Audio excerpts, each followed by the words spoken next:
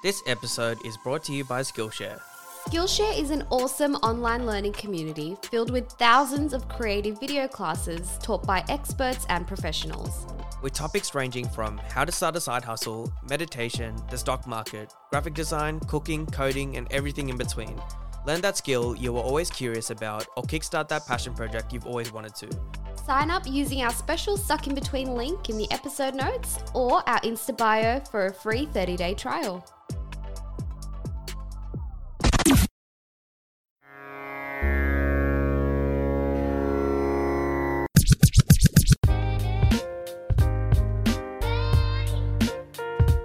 Hello and welcome back to the Stuck in Between podcast. My name is Romy. And I'm Sandan. Thanks for joining us. In this episode, we chat with singer Janani Sharma, also known as Janani Sings, who you might recognise from this viral TikTok. No, I don't believe in soulmates. But तेरी नजरों ने दिल का किया जो असर ये हुआ. We chat about her relationship with art, going viral with South Asian music on social media, and the rise of the genre of fusion. We enjoyed speaking with Janani so much. She was so humble, and we hope you enjoy listening as much as we enjoyed recording. Let's get into it. Well, Janani, thanks so much for taking the time today. It's so cool getting to chat with you, having seen all of your amazing music and content online. Thank you for having me. It means a lot. This is amazing. I'm excited to ramble. We're excited to chat with you. Before we get kick-started, could you tell us a little bit about yourself for our listeners? So my name is Janani. I'm 21. I was born in India and I came here when I was 3. I'm like in the Boston area right now. I go between Boston, New Hampshire, and I just graduated college. I just got my engineering degree, and now I'm on the internet a lot. I spend an unhealthy amount of time on my phone. I'm sure we all spend an unhealthy amount of time on our phone anyway, don't worry. I know, Janani, you just mentioned that you were born in India and moved to the US when you were little. What role did your culture and your heritage play in your life? I mean, if you grow up brown in a predominantly white country, then whether you can choose to have your culture play a role in your life, it's kind of like, it's undeniable. It's like you have to address it. You have to think about it. You have to understand, what does it mean to you? How do you navigate the two cultures that when you go to school, it's one thing, when you go back home, it's one thing? Because we are not exactly a 50-50 split of each. And so understanding how to act, what that means about who we are, it's a lifelong journey. And I'm wearing my Nani made this shirt, and I'm wearing a bindi, and I'm wearing Indian earrings. And Romy before the interview was like, I didn't come dressed up like you. I'm just giving one example of how I've chosen to draw from my Indian culture and how I've had that form my identity, my relationship to music, my values as a human being, my work ethic, the way I want to be around people, the way I represent, because whether we choose to or not, we do represent, brown people. When you're the only brown person at work in the room, you kind of represent all brown people, whether you want to or not. So how do you want to do that? So basically the way that it's informed to me now is that I'm so grateful I've been able to be exposed to the art forms that are within our culture. Our culture is so rich. Desi culture is incredibly deep and profound. And everything, if you study and you understand, which a lot of it I haven't yet, but it's like informed by the most visceral parts of human experience, Like there's a reason behind everything, and it's been like that in ancient cultures. When you study things are much more profound than they look like on the surface. Yeah, I love that. Yeah, and I think you summarized the objective of our podcast really beautifully as well. Going back to what you were saying about navigating two cultures and exploring all those really rich things that sometimes we do take for granted. So love having you on. So obviously we came across you seeing you do some really amazing stuff online through music, from your TikToks that have gone viral to your really awesome covers. How did you actually get started with music, and what's your earliest memory with it? So I'll tell you a story. My mom is a musician. So I won't be able to remember this, but in terms of my earliest exposure to music, she was there doing such intense musical trainings with her guru, and I was there in her womb. And when you hear things, oh yeah, play your baby Beethoven, they'll become smarter. Babies do absorb vibration when you're inside their womb. And so I like to think that music was injected into me even before I was in this world. Love that. Because my mom is a music teacher, my mom is a musician, and without her, my understanding of music would be nowhere where it is right now. Yeah, that's beautiful. Well, given that your mum is a musician and a music teacher, did you take a natural liking towards music from watching your mum growing up? Or were you kind of encouraged by them to take music lessons and learn music? Being a music teacher and being the daughter of a music teacher, there's certain expectations. And if I were to say, oh yes, I was a great student ever since I knew music and I was a number one student in our class, that would be such a lie. I remember like coming home from school and her students would be parked outside and I hear them singing inside the house and it's pouring rain. And I would just sit outside in the rain. I would not want to even go inside the house because I knew my mom was going to see me. It's not my class time, but the Tanpur is going to sit down, sing. And I wouldn't want to. So I would just do crazy things like that when I was younger. So that made me have a lot of exposure to music, and it wasn't always positive because, I was like, Mom, I just want to sing Selena Gomez. Why are you making me sing Rag Yaman? That's like not cool.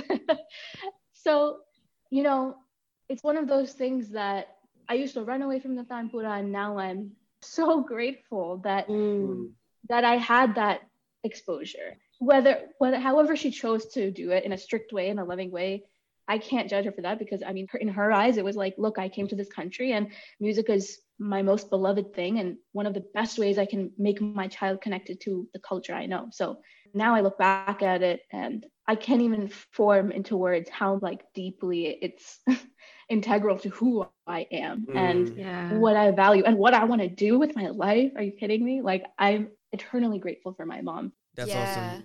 And I think we see that sometimes when, as children of migrants, we're taught about the arts in a really strict or rigid way. And sometimes that pushes people away from the culture because of that.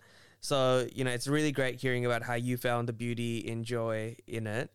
But at what point did you kind of stop shying away, like you said, standing in the rain, not wanting to go inside the house to hear all of this music, to go from that to embracing it?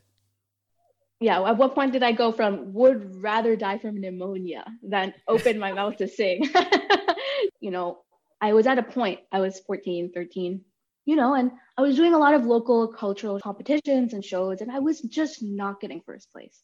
And I was like, what is this? Like, my self-confidence was so low that I almost severed like my relationship with music itself. I was like, cool, I'm entering high school now.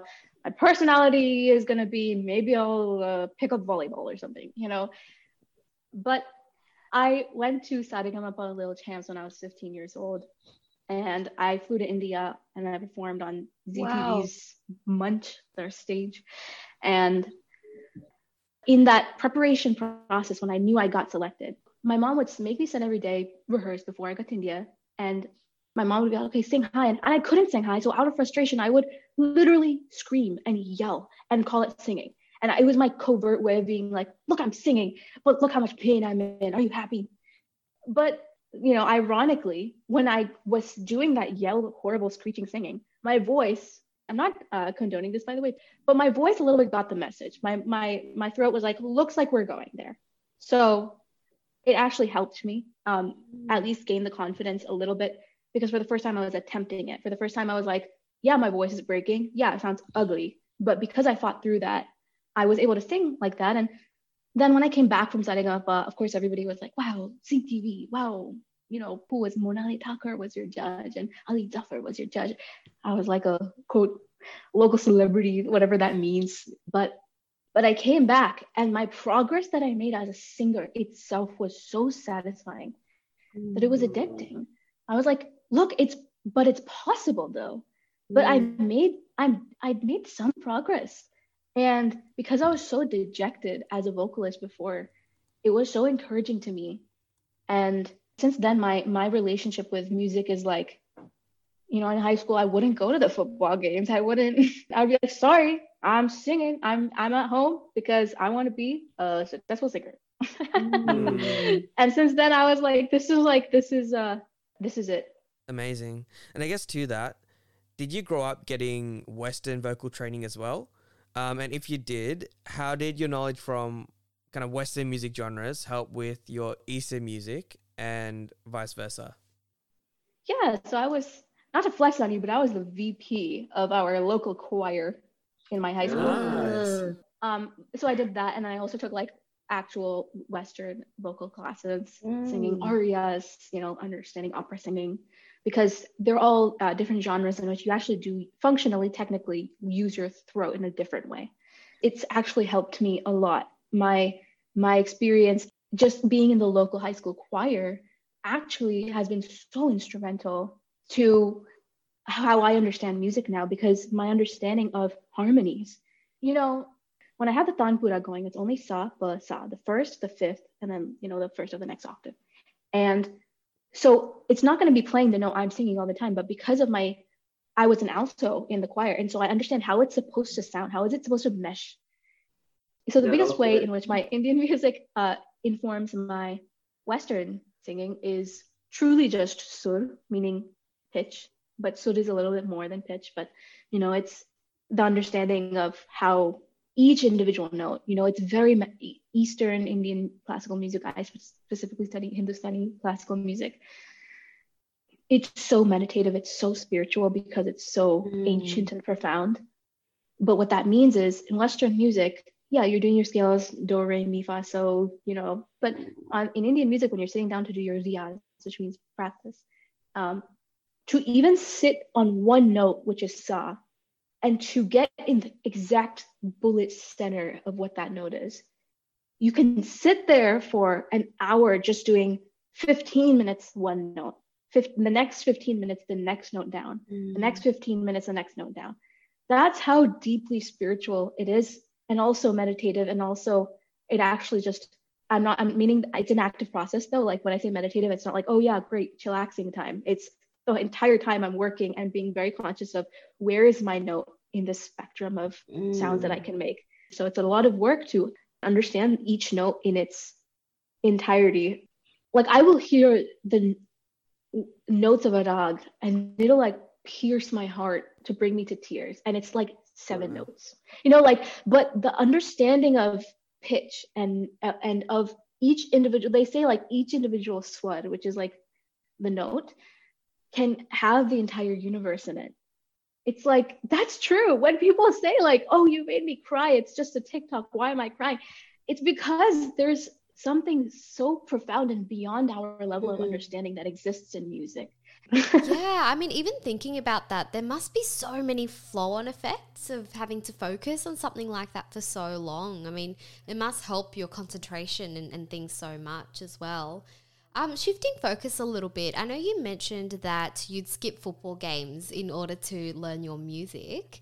Given that you were brought up in the US, were you always quite open and quite proud of your culture and the fact that you were learning Indian classical music, particularly with your non-South Asian peers and friends? I feel like everybody has that arc, and I definitely have that arc.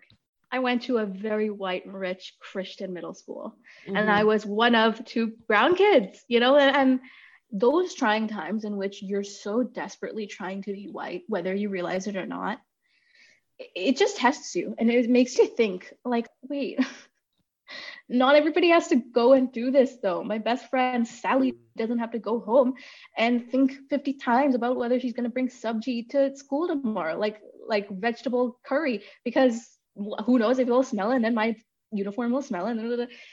So I wasn't always like very proud of my culture. And, I wanted to be white. And then I got to high school and I was freshman year and I still wanted to be white. And I was sophomore year. And then I went to India. And then I was like, and again, Saigon Falls happened. And I was like, hold on. This is so cool. This is so much cooler. This is, and it's weird because I was watching TikTok the other day. And it was like, like nose piercings, for example. If you like wear it in like a corporate environment, it can be seen as rebellious. Why?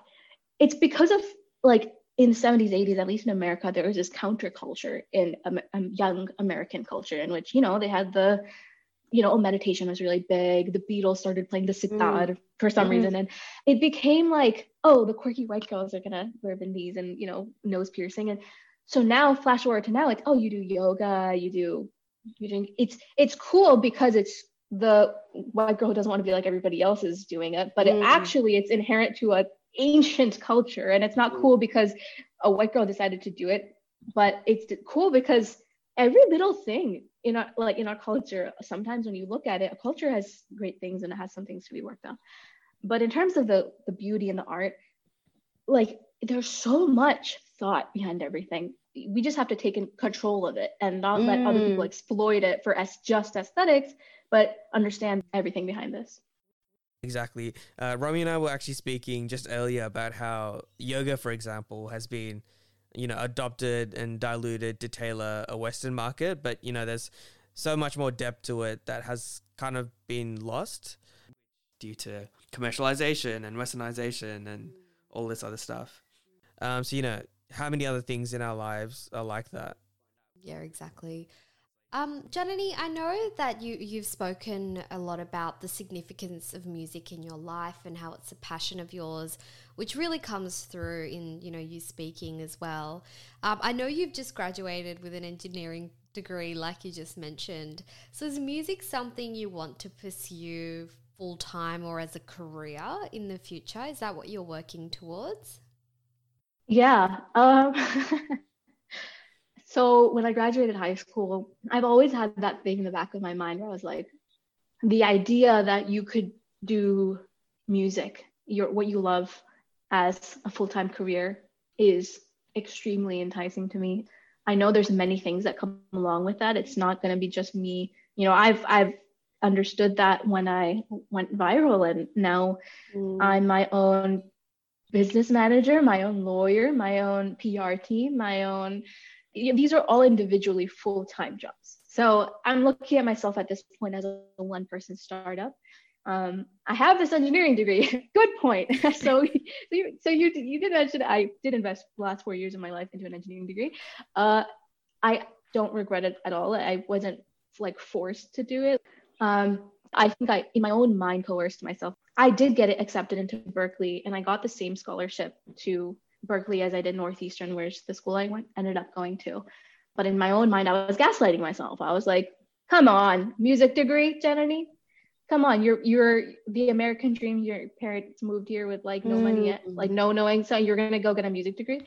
Because I'm also the eldest daughter of an immigrant family, which has also informed my life. So I have this degree now. Yay, the paper came in the mail. But if anything, it's just confirmed that what I need to be doing is music. It's so integral to who I am. I can't, when I go to a big work environment, maybe it's specific to the big company that I worked at, but it's like, no, it's the majority of your life, whatever you end up doing for your work. And I need to make sure it's something that I love, because I cannot, it's so normalized, the whole like 2 days till Friday, 1 day till Friday. And I don't want to live towards Friday. I want to live towards the next moment of my life, or right now, actually. Yeah, I love that. And I think, good on you for not getting stuck in that rat race. And like you said, using that to figure out how important of a role music plays in your life and what role you wanted to play moving forward. Flowing on from that, who artistically has inspired you and what you want to do with music moving forward? Yeah, that's a great question. There is so many, when I saw Zakir Hussain in concert, he is one of the most renowned, I think I can say the best tabla player in the world. But beyond his accolades and achievements, a phenomenal musician, human being. And when he was performing, he was like, he would still say things like, forgive me if I make mistakes, and I have a long way to go. And he says that because his understanding of his instrument and music is so deep that he has that comparison now, where us looking at him, we're like, wow, like how could you say these things?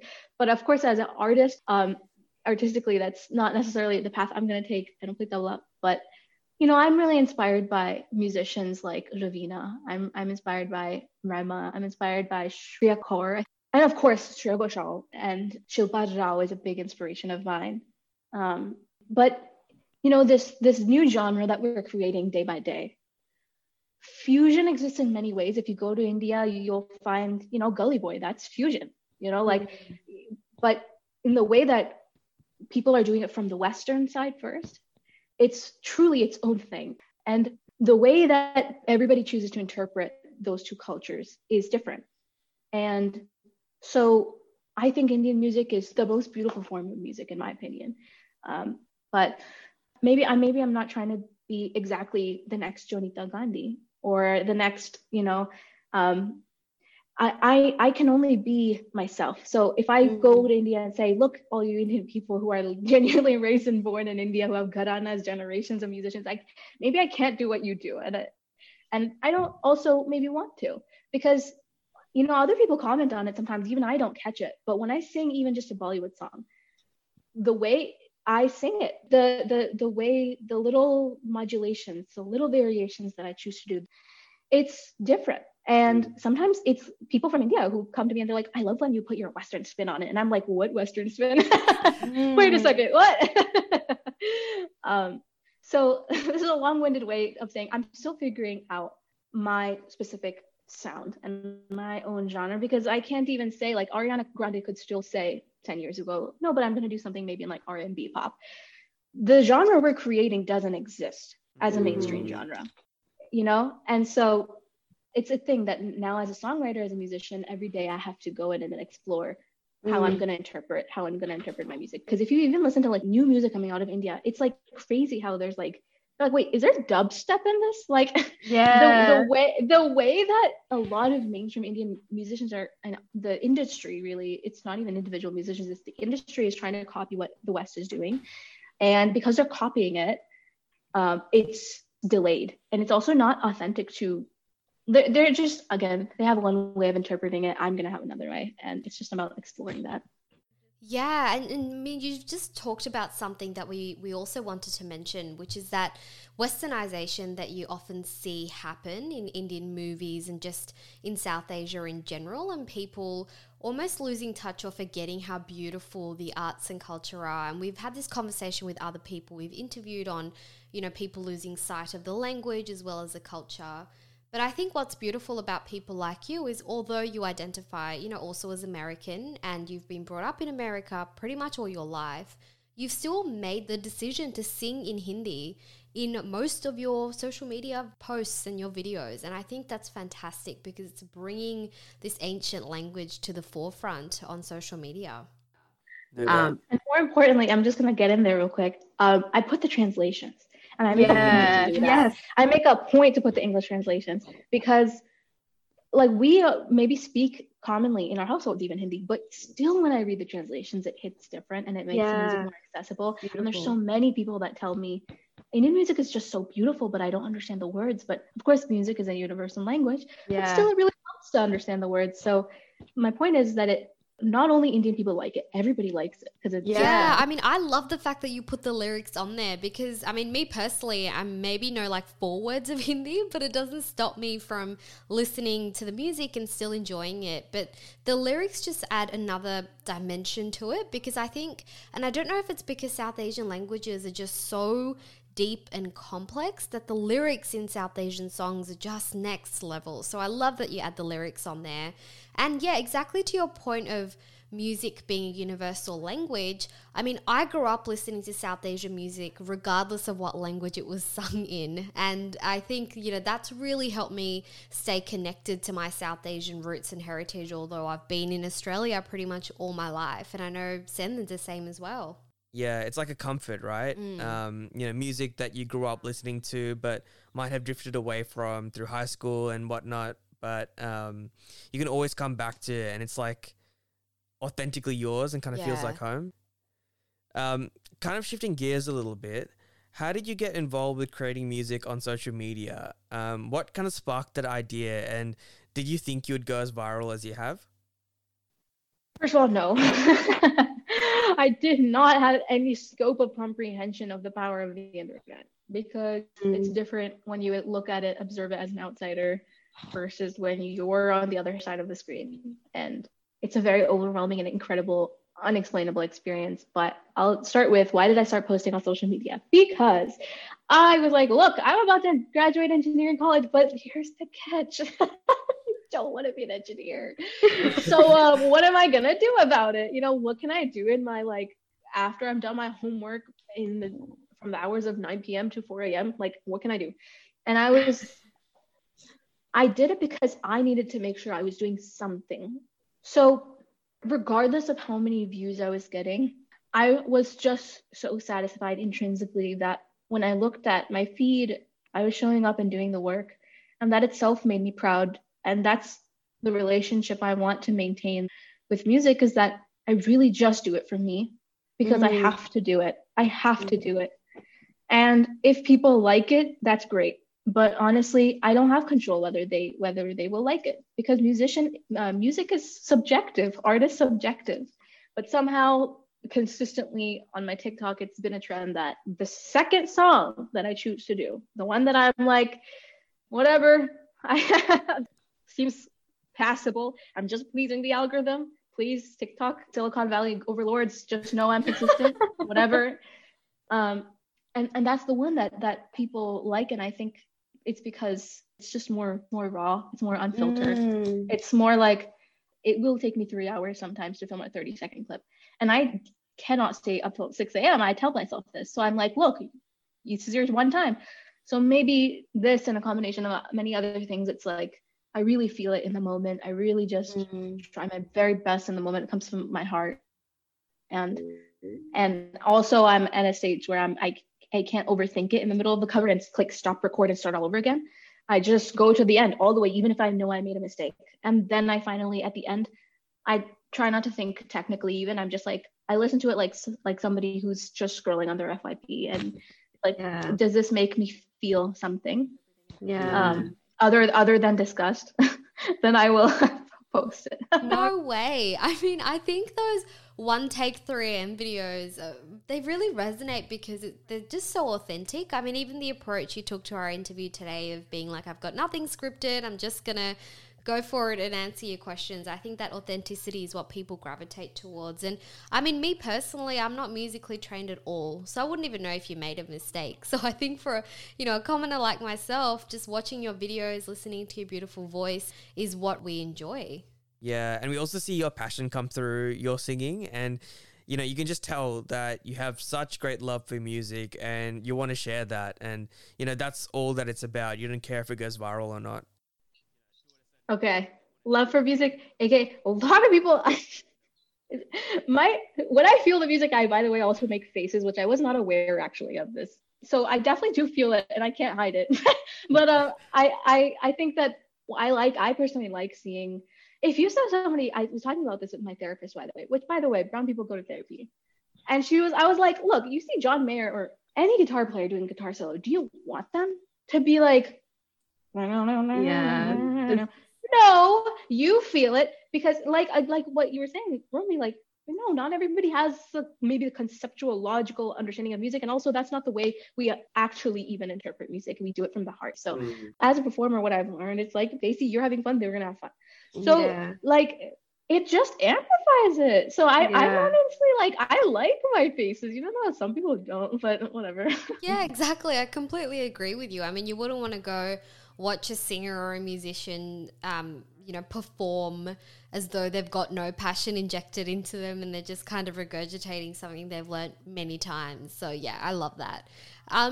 Also, I guess talking about the video that you posted that had gone viral, where did the idea for that come from? For the, I don't believe in soulmates, but, and I know you've taken that concept for a few other videos and songs as well, but it's so creative. Where'd the idea come from? Well, credit where credit is due. Purvi Das made the I Hate All Men, but when he loves me, that Cloud9. It's a cover song that she did, and it really much blew up. So in my little niche that was Brown Talk, TikTok, Daisy Talk, everybody was that's how TikTok works. There's trends and you follow them. So I was starting to make those TikToks. I made one, I covered Gedua by Arjit Singh, and I always try to put my own spin on everything that I do. So I didn't say I hate all men, but I was like, I despise all men. Oh, wow, how creative. She used a thesaurus. But like, I tried doing that and it got 65K views. And I was like, I'm a celebrity.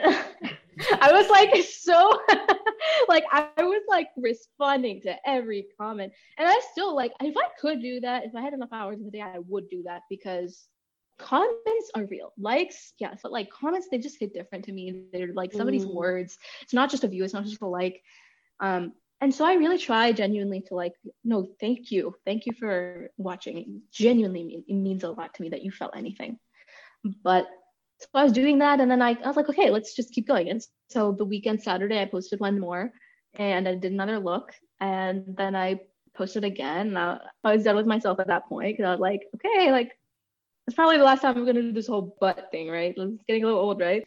And then I for some reason I said that, and I even told my friends, I was like, I was thinking about doing this. What do you think about like I don't believe in soulmates? And they were like, I actually like the other one. And I was like, okay. But like in my heart, I was like, no, this is kind of cute. I don't believe in soulmates. So I did it. And that part of Baby Nazar on it, that was already trending as a sound on TikTok. So I was like, people like that part of the song, so let me just do that. Because honestly, you just don't know what people like sometimes. If I've learned anything, like the internet will notice anything and everything. And also it's very fickle, like again, subjective. Anyway, so I posted it, and then I woke up, and still I try not to look at my phone for the first hour of the day. I find that it makes me really anxious if I do. And it also slows down my whole day when I do that. So I didn't look at my phone, and then I went on Instagram first because Instagram is still slower than TikTok. TikTok is come on, people go viral all the time. Sometimes you go to their profile and it's like 45 million views, and then the next one is like 100 views, and it's fickle like that. That's the way it works. So I went on Instagram first, and people were putting on my stories, and I was like, damn, like okay. Then I went to TikTok, and it was overnight, within 6 hours, 200K views, and that my highest before that was like 65K. So that was when I cursed a lot. then I figured out like, okay, but still I was, of course, I feel like the whole month of April and May, I was like, okay, cool. Like it's not viral anymore, right? Like, I mean, like, it's cool. I had my moment, and that's nice. Next, right? Next. That's the way the internet works. It's like, you will literally be relevant for like a day, and then people will forget. Unfortunately, we see this also with like literal world issues. Like Palestine is not trending anymore. Like it's sad, but that's the way that it inherently internet works. But it just didn't stop, and it's still to this day, like people are making. It's like, what is it, June? I posted on. Yeah, I mean, even just yesterday, and I was super conscious of it because we're interviewing you today. But I saw another video with your song in the background, so it's still definitely going. Yeah, what was your reaction when you saw other content creators use your music for the stuff that they put out? And what was your family and friends' reaction when you told them, like, I posted a video online and now hundreds and thousands of people have heard it and are listening to it? Well, first of all, my mom was like, they're all robots. Okay. Like she was like she's like a software engineer, but she's very skeptical of the internet and security. So, but actually, who am I to verify, right? Like they could be all robots. And also maybe it's just easier for me to think like that because then I won't be so hyper conscious, because then I'll start overanalyzing, and every person that's like, your chin is too big, I'll be like, how many people think like that? Like, I mean, of course I'm not trying to be like that. My dad and we would have like, we would both be working and it would be funny. It would be like our literal only interaction. They'd be like, so how many views?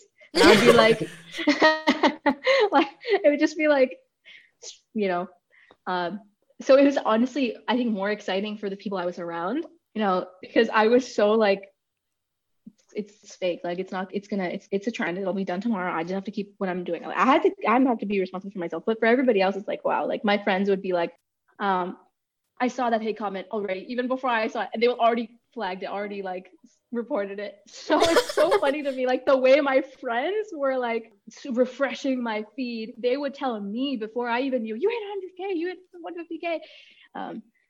So my reaction seeing other creators use my sound was, I would literally just be scrolling, doing my daily ritual of scrolling FYP, you know, looking at cat videos. And then my voice would just like be there. And I would be like, what? It would mean a lot to me. Like, I think when I talked about how much comments feel like real and tangible, it's even further videos. When you see somebody's face lip syncing to your voice, it's like, or I got even like reaction videos. That's even more like people like crying live on their video, like looking at my sound, like, wow.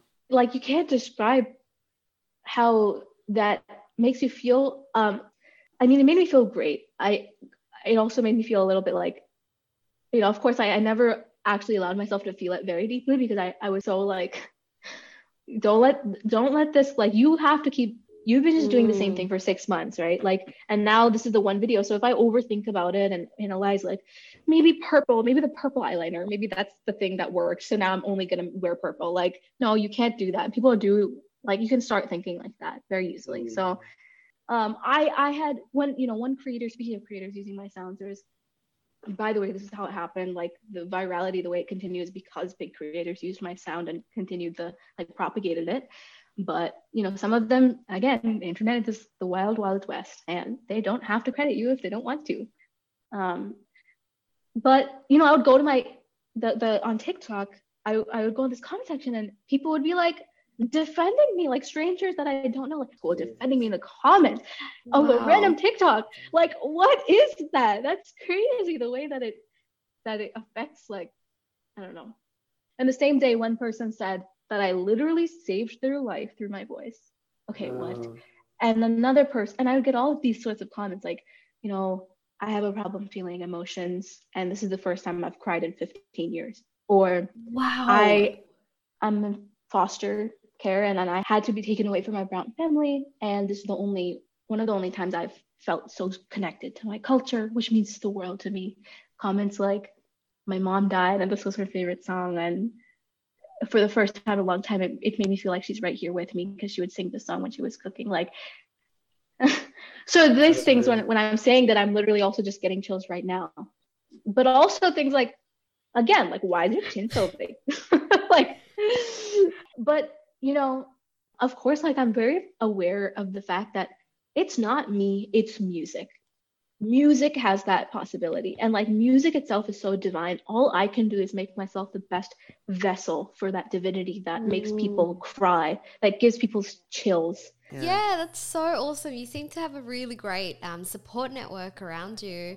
And also, you were only 21. You're quite young, but you're so self-aware. And you speak so deeply. I literally got chills when you said it's not you, although, I mean, let's face it, you've got a beautiful voice. But, you know, when you said it's not you and you're a vessel for music, I think, you know, that's just beautiful. For sure. It's so humble as well.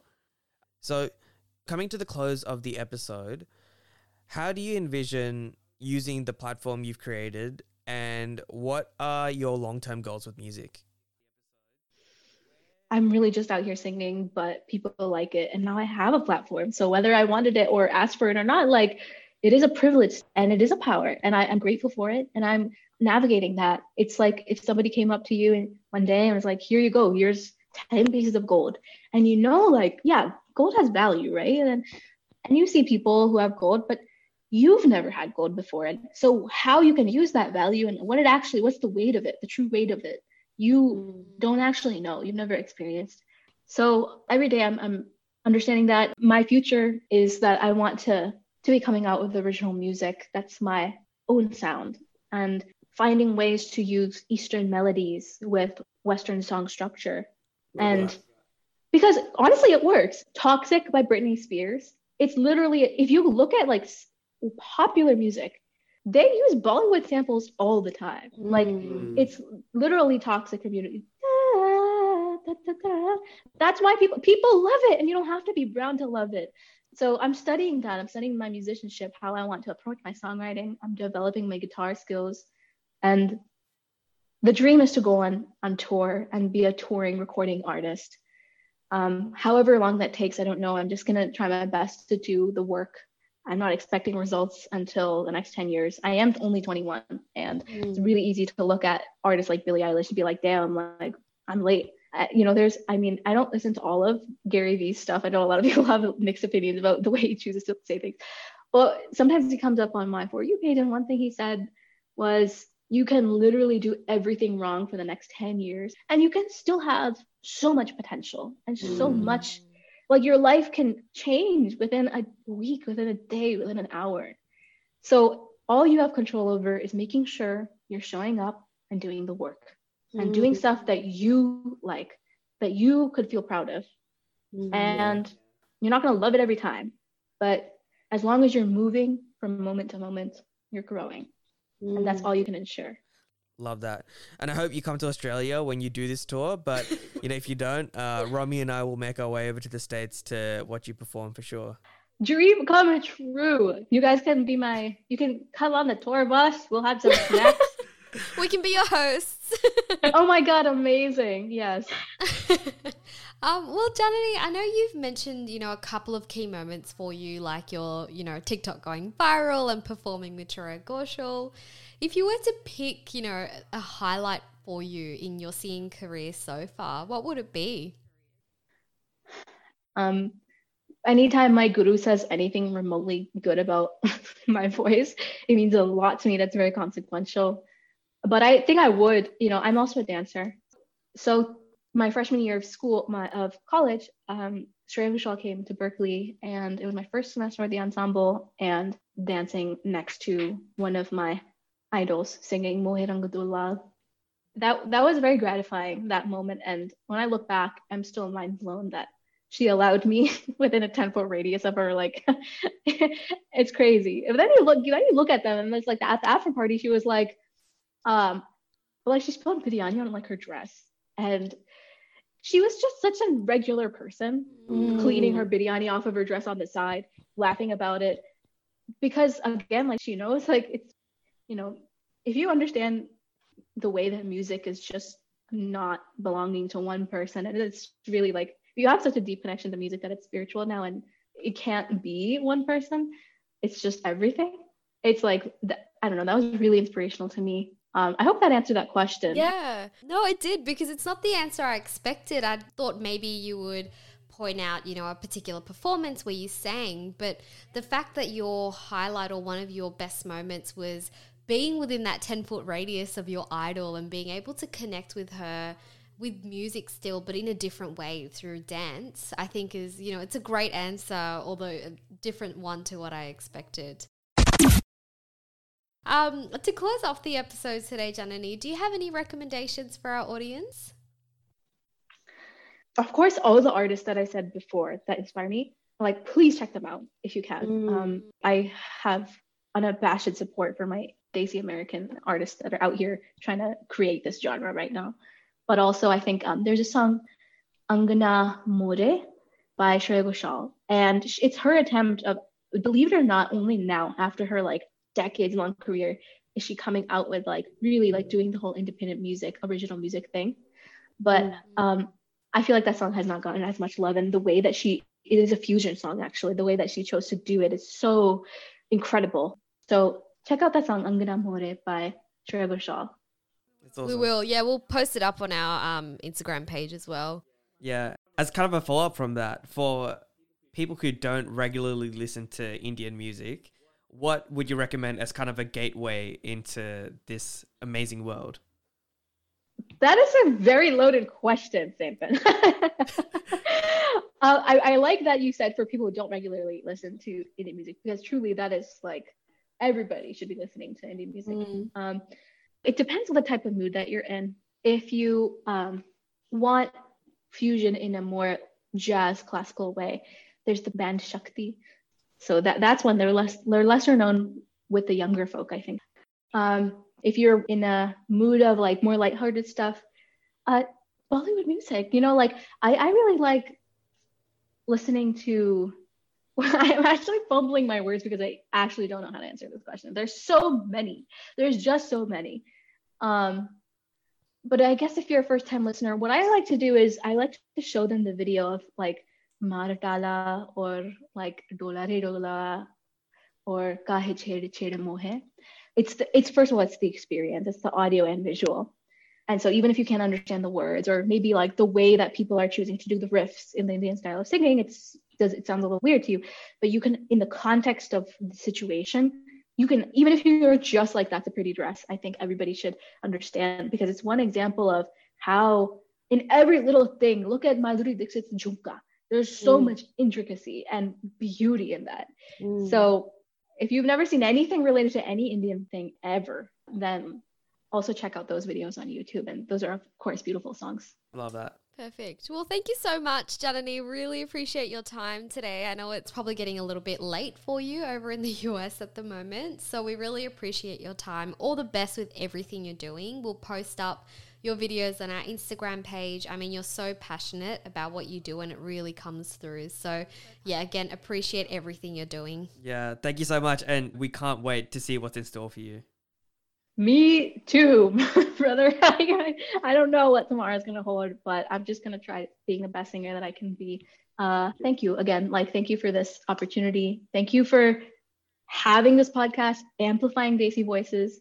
But I can't wait to hear more of the stories that you amplify. Thank you for thinking of me at all. I'm really honored. And I feel very welcome and safe and able to be myself. So that's one thing I'm doing, but you're allowing me to do that. So let's not acknowledge that. Thank you so much. Thank you so much for listening to today's episode. Don't forget to hit subscribe or follow on Spotify or Apple Podcasts. And also remember to follow us on Instagram at stuckinbetween_podcast. We'll see you in 2 weeks for our conversation with Devdutt Pattanayak on Indian mythology. Romy, I'm so excited for that. His books and his TED Talks are so amazing. We're going to learn so much from him. I know, so much learning. And before then, next week, we're actually releasing our very first mini episode as well, which will be a review of Never Have I Ever. We'll see you then. Bye.